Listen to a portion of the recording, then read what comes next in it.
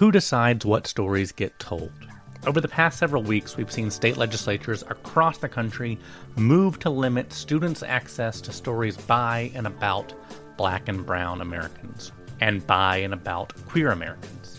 In some cases, they're even threatening fines and punishment against teachers or students that are stepping outside of the line. In book publishing, massive consolidation in the industry has left just a handful of gatekeepers, mostly based in New York, that determine which stories are worthy of print. Most newsrooms across the country still don't look like the communities they serve and continue to cut staff. In Hollywood, while there have been major strides to diversify in recent years, the ability to greenlight projects still remains in the hands of a select few. Welcome back to The Reckon Interview, folks. I'm John Hammontree, and this week I have the real pleasure of speaking with Aunjanue Ellis and Christine Swanson about their efforts to get a feature film made about Fannie Lou Hamer, an icon of the Mississippi Freedom Rights Movement. Aunjanue Ellis is an Academy Award nominee for her performance in the 2021 biopic King Richard. She's also a two-time Emmy nominee for her work in When They See Us and Lovecraft Country. Christine Swanson is a two-time nominee for the NAACP Image Awards for her films For the Love of Ruth and The Clark Sisters, The First Lady of Gospel, which also starred Ellis. That's how they met. And they recently put together a film called Fannie as a proof of concept in an effort to get a full biopic made about Fannie Lou Hamer. Today we'll discuss Hamer's story and legacy, the hurdles to getting films like this made, and the relationship between art and advocacy. And of course, we talked about Mississippi. So let's go ahead and get started on this week's episode of The Reckon Interview. Okay, Aunjanue Ellis and Christine Swanson, welcome to The Reckon Interview. Thank you for having us. Thank you.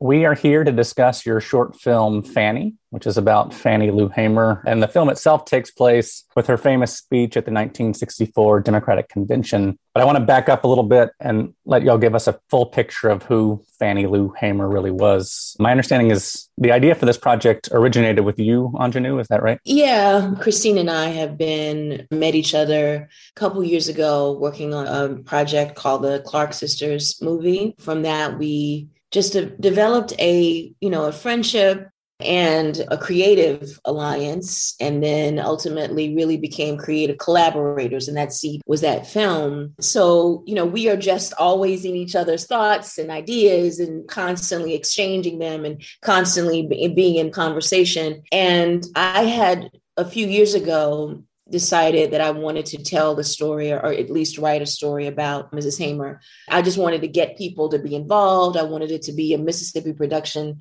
top to bottom, looking for a writer, looking for a director. All of them would be from Mississippi. That was the dream, but I couldn't get anybody involved.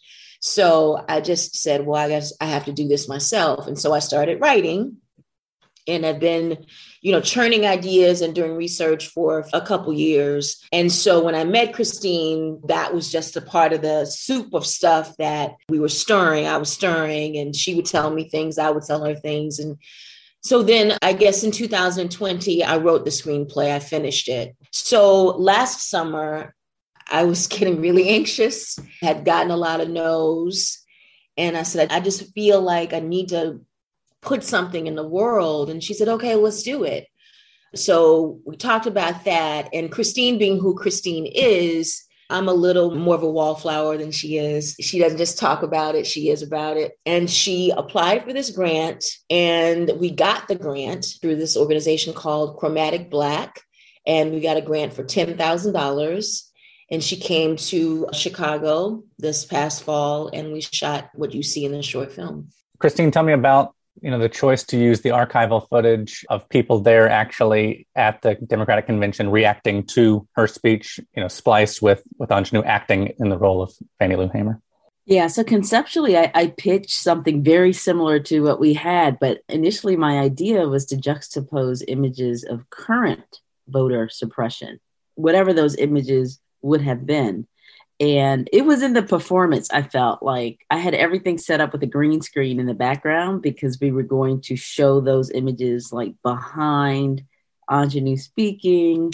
And I don't know if I told Aunjanue this, but in the middle of her performance, I changed my mind. I decided to go with a straight black screen in the background and really hone in on what she was giving us and just capture that. So by using the black background, it just didn't make sense to juxtapose images behind her, because now I'm not using the green screen. And instead, it made sense in terms of texture and scope to use archival footage to intercut with her performance. So, and as you can see, like there's just this kind of strong juxtaposition of what she's saying and what people are doing. Actual footage from that committee that she was addressing as well. It just felt more powerful to do it that way. And somehow it still feels very contemporary in many ways as well. So it's just worked out, editing, you just try things. How it feels is really how it landed. Well, yeah, the text of the speech itself, which I believe y'all used her actual words from the convention. She has a writing credit on the script, feels very urgent for the moment we're in right now with ongoing voter suppression efforts and the efforts to pass the Voting Rights Act, again. And so, let's talk about that moment in her life, because I feel like Ms. Hamer is not somebody who necessarily gets her due. Her story does not get told as much broadly. I bet it gets told better in Mississippi. I grew up in Alabama, so we did not hear her story growing up. But how familiar were you with her story growing up, Anjanette? I wasn't at all. Went through 12 years of school, went to a respectable college, majored in African American studies actually there, but did not have a day, not one day, where I was taught anything about Mrs. Hamer. And it's incredible how consequential who she is and what she is and what she did for me not to have any knowledge of her. It defies reason, but we know so much in this world that we live in has nothing to do with reason. So no, I didn't know anything about her. We have these stories that are told through the grapevine at home in Mississippi, and I probably learned about her that way. And, it's interesting that, I come from Macomb, is where I was raised. And I think, have been sort of sorting this stuff out. And I think one of the reasons is not just there was like suppression about Mrs. Hamer in my formalized schooling. I also feel that there was a sort of fatigue that happened. And, people like my grandmother and her peers, they were just tired. They were tired. There was a point in the early 60s, well, all throughout the 60s, actually, that Macomb was actually called the bombing capital of the world because bombs went off so frequently. And my grandfather's church was actually bombed, and he was arrested for that bombing. And I just found out a couple weeks ago through my cousin's research that he was kidnapped one night after church by these guys, and they took him to a park somewhere. And he just essentially was praying so hard that they were embarrassed and felt bad and felt convicted by his prayer, and they let him go. So there was trauma there. And I think that, my family and our community was just really tired. And the thing is that someone like Mrs. Hamer, even though everything she did was when you think about the scope of it, is incredible and awe-inspiring, that we were a town of Fannie Lou Hamers. Everybody was getting bombed. Everybody was getting beat up. Everybody was getting shot at. It was a regular thing that people lived with. I didn't know about her, but as the older I got, I started hearing more. But it came through that grapevine of freedom rights stories that are told at family functions and that kind of thing. Christine, what about you? Growing up, did you know much about her story? Not at all. And in fact, even as an adult, like I wasn't as familiar with her story as our traditional civil rights heroes.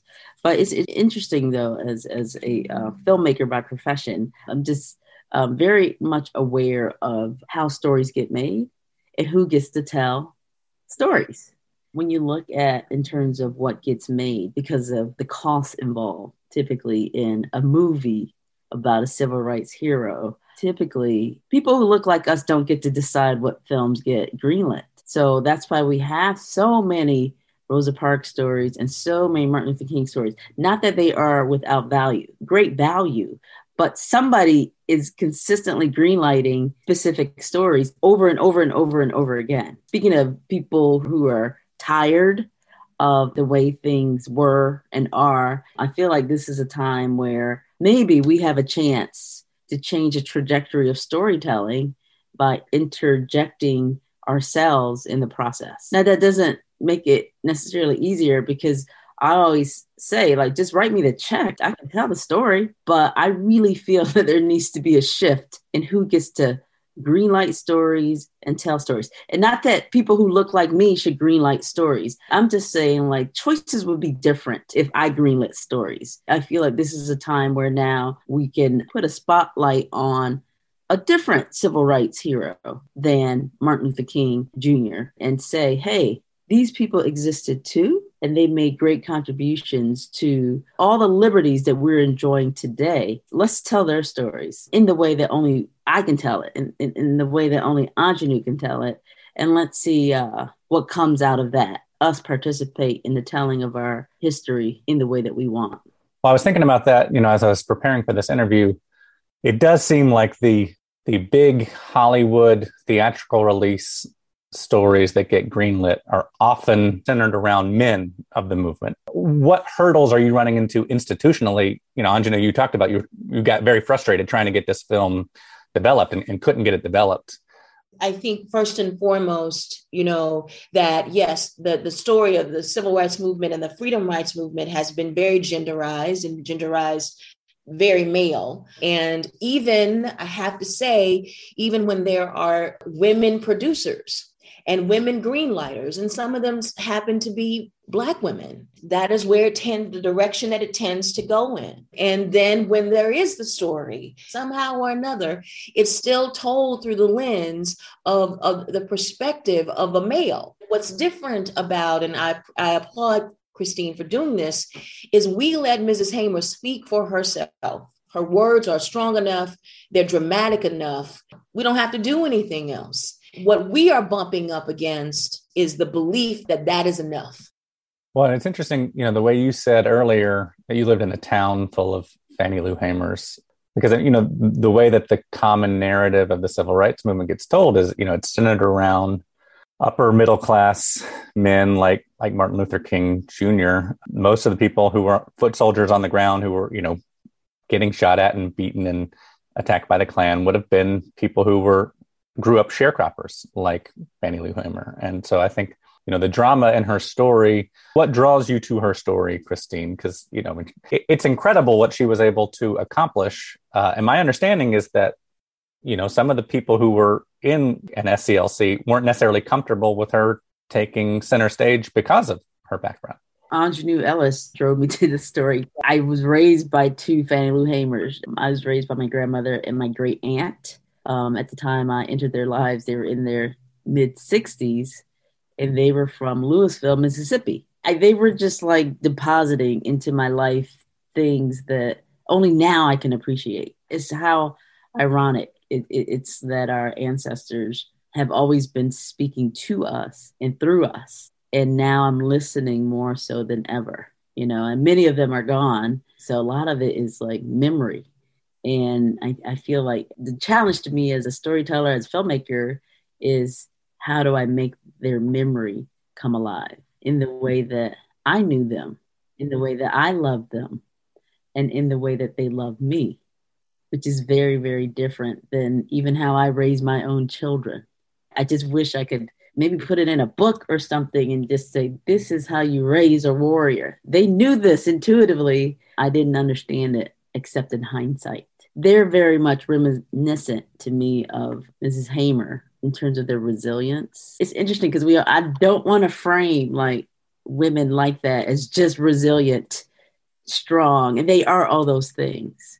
But I also got to see them in ways where they were very, very vulnerable and very, very honest, unafraid, but very aware of the circumstances surrounding them and trying to teach me and deposit into me like the tools to navigate the world that they knew. They would just be shocked, like to see me like today, given the world that they knew. But they prepared me in many ways to use the tools that we have today to make sure that they're not forgotten. That is what I'm called to do.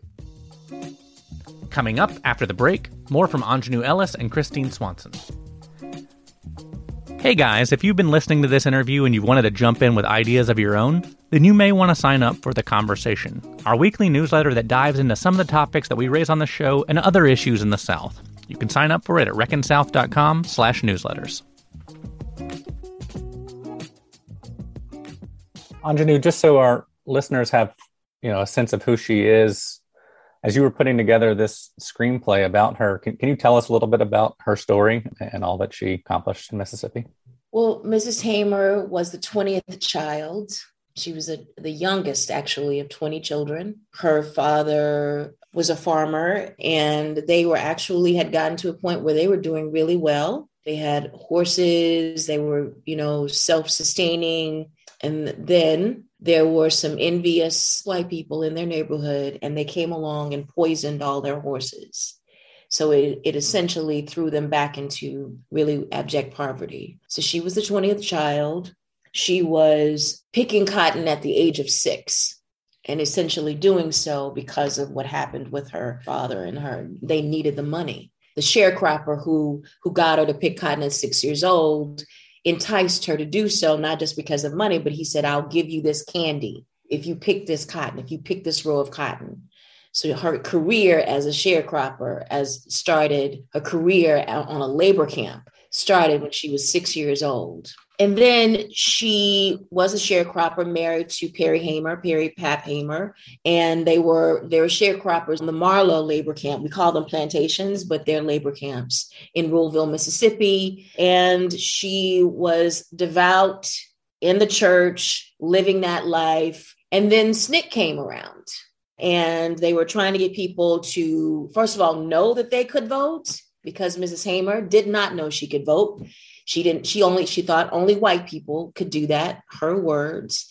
And they came and spoke at a mass meeting and a mass rally. And the words of James Bevel convicted her, and it changed her life. And it thrust her into being someone who was an activist for voting rights. She got the right to vote, became an activist for voting rights. Long story short, in the process of this, she was beaten in Winona jail because she was in the act of not just getting the right to vote for herself, but teaching other people how to register and all those things that people had to deal with just to vote, like poll taxes, literacy tests. She was training people, went to a training meeting to help people with that. And on her way home, they were arrested. She was beaten literally within an inch of her life, survived that, and then went on to go to the Democratic National Convention in 1964 with SNCC, the Southern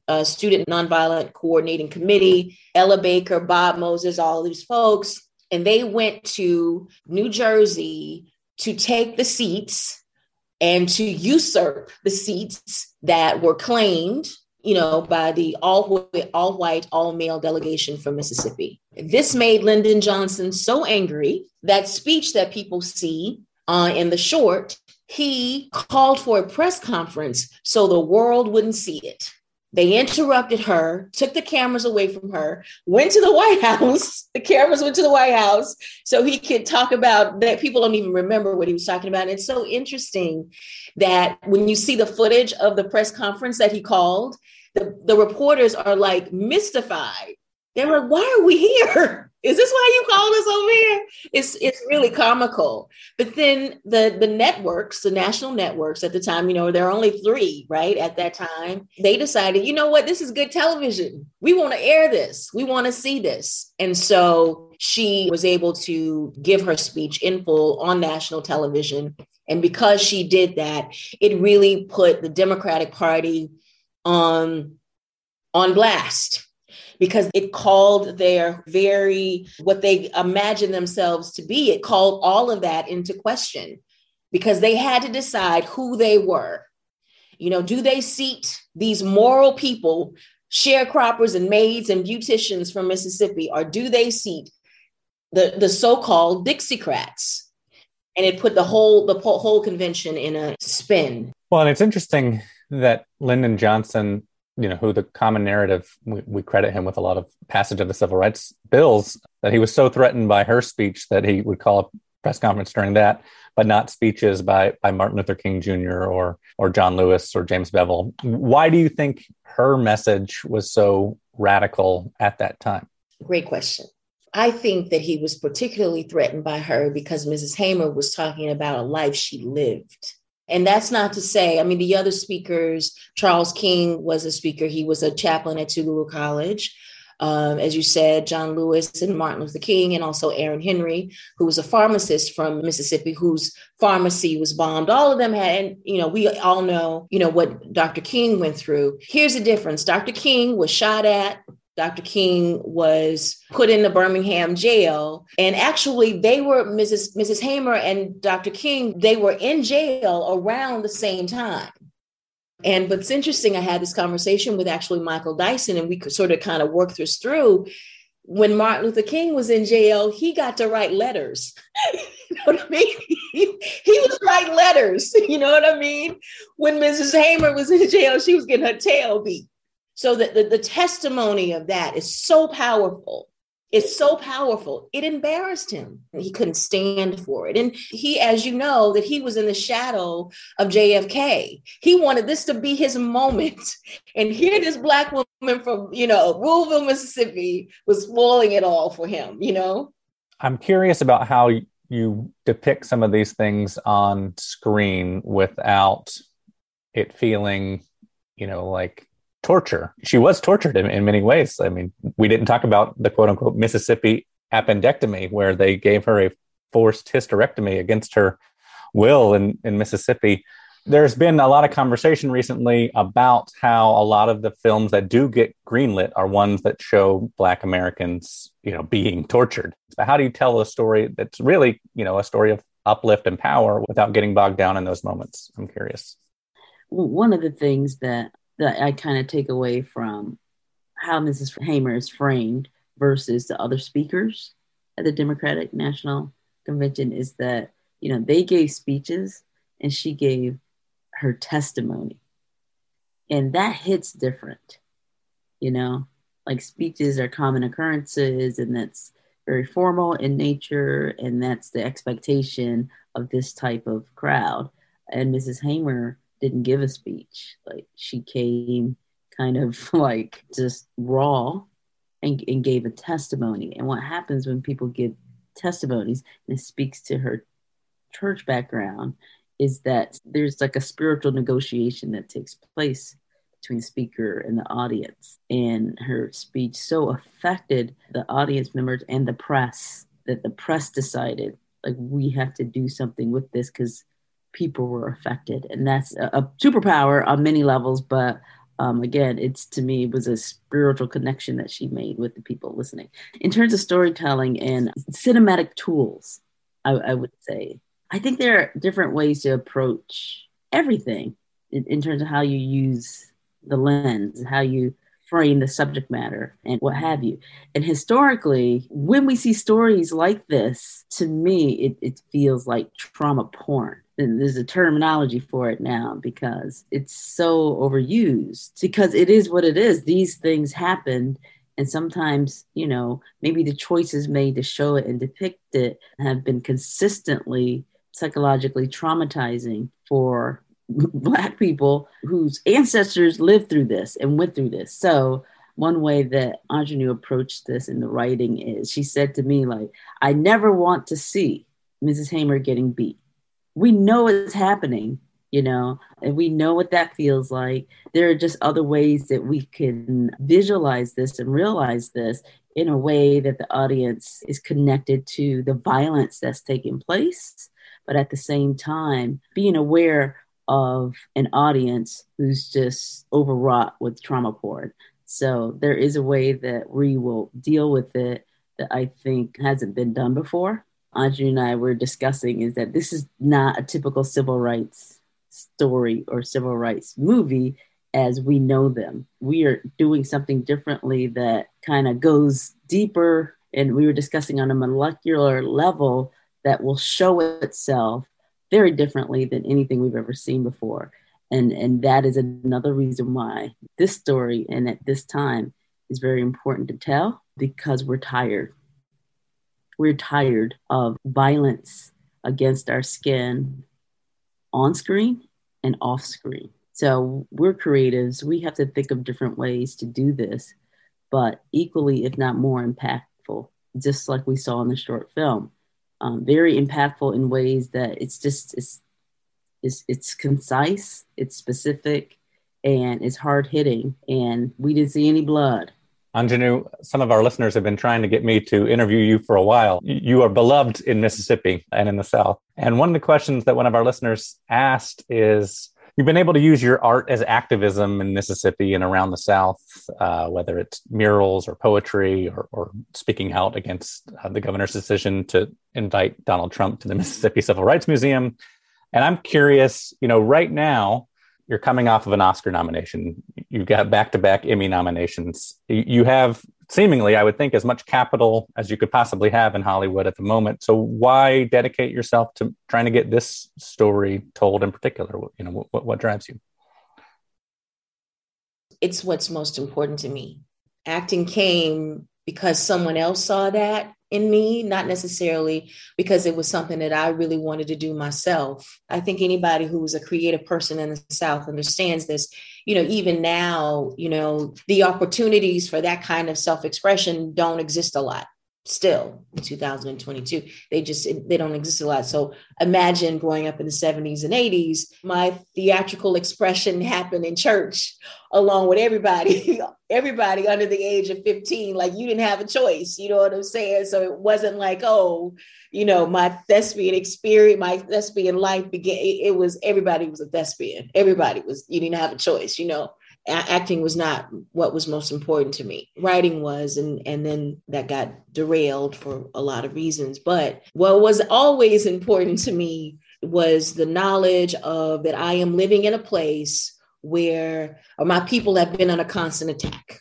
That was in my home. I lived with a woman whose husband was kidnapped in the middle of the night and taken to jail for bombing a church that was his own church. I lived with that. So it was in my blood. It was literally in my blood. So I was that before I was anything. You could take acting away. I don't want to take it away because it's actually paying my rent right now and care of other people as well. So I'm not saying that. I don't want that to be taken away, but you can take that away, but that's still going to be there in some form. It's always going to be there. It feels like the South is a region that gets kind of depicted on screen a lot, but isn't necessarily often telling its own story. And certainly Black Southerners are not telling their own stories on film. What are some other stories about the South that you would like to see told, Christine? Funny because someone reminded me, and I don't know why, there's a career that I had before, a career that I'm forging now, and someone reminded me, like, that movie you shot in Mississippi? I actually shot a movie in Clarksdale, Mississippi. It was just kind of weird and haunting, like, every day. Because for me, I looked at it like I'm the city girl and I'm walking backwards to me in time, because it feels like parts of Clarksdale, like it just got stuck in time. So I think I discussed this with Anjanou one time. I have a tendency to romanticize things. And I was just trying to always see things from the perspective of my relatives, right? And the challenge that I feel now is to see things the way I see things and to capture this backdrop. But again, let me replace that. Capture this character in the way that it's presenting itself. Like when I was directing Anjanou, like I'm capturing like what she's giving me in many ways. I like to see this place through that lens, like revisit it in a way that's more personal and specific to me, as opposed to always connecting it to a past so that I can personalize it, maybe in the way that only I can. So there's a slight obsession that I have with the South, what it gives to me and how I regurgitate it and articulate it. So that's a constant process that's still happening, that I'm always excited about. I've never been bitten by more mosquitoes in my lifetime. It's just grueling. When I was shooting in Clarksdale, like I was just eaten up by mosquitoes. I was like, how do people live here? How do people manage this? It's rough, but at the same time, it's challenging on a molecular level. So yeah, so just as a storyteller, I'm just always intrigued by what the subject is trying to tell me. And I feel that way about Mississippi. Like, what was it speaking into me today? Well, what's next for both of you? I'm working on the finale of All American Homecoming as we speak. I've had a busy year of doing a lot of episodic work, a lot of it in the South. I do have a movie this fall to shoot about Kimba Smith, and it deals with minimum sentencing laws put in place by Senator Joe Biden that disproportionately institutionalized a lot of Black and brown people in a way that really built up the prison industrial complex, which is a for-profit business that not Black people are profiting from. Again, we're going back to the Black backs of Black people, and somebody's profiting off of that. So it never ends. It never ends. Pretty busy schedule in that sense. But as Anjanou knows, like, I'm making room for Sunflower when that takes off. So that's priority in terms of what I'm excited about doing. Anjanou, what about you? I shot this limited series last year here in Chicago called 61st Street. So that's going to be on AMC at some point in the next few weeks, a couple months. And of course, we'll all be, crossing our fingers for you at the Academy Awards here in a few weeks. Yeah, well, thank you. Well, you can uncross them. I won already. I got the nomination. That's all that's huge. I'm excited about that. I'm excited about that for my state, Well, thank you both so much. It's been a real pleasure to talk to you, and hope to have you back when the movie is being released. I hope so too. What great questions. Thank you so much. Thank you, really. And that's our show, folks. Thank you so much to Anjanou Ellis and Christine Swanson for taking time out of their busy schedules to speak with us. You can find a link to their short film, Fanny, in the show notes. I also want to give a quick shout out and a thank you to our listener, Candice Knowles. She's a huge fan of Anjanou Ellis's, and she suggested her as a guest several weeks ago. So thank you for speaking this episode into the universe, Candice. If you've got guest ideas, share them with me on Twitter at @JohnHammontree, or better yet, include them in a 5-star review for us on Apple Podcasts. That'll have the added bonus of helping us grow the show. The Reckon Interview is executive produced and hosted by me, John Hammontree. It's edited by Kanika Codrington and the wonderful team over at Edit Audio. And until next time, folks, thanks for reckoning with me, and be well.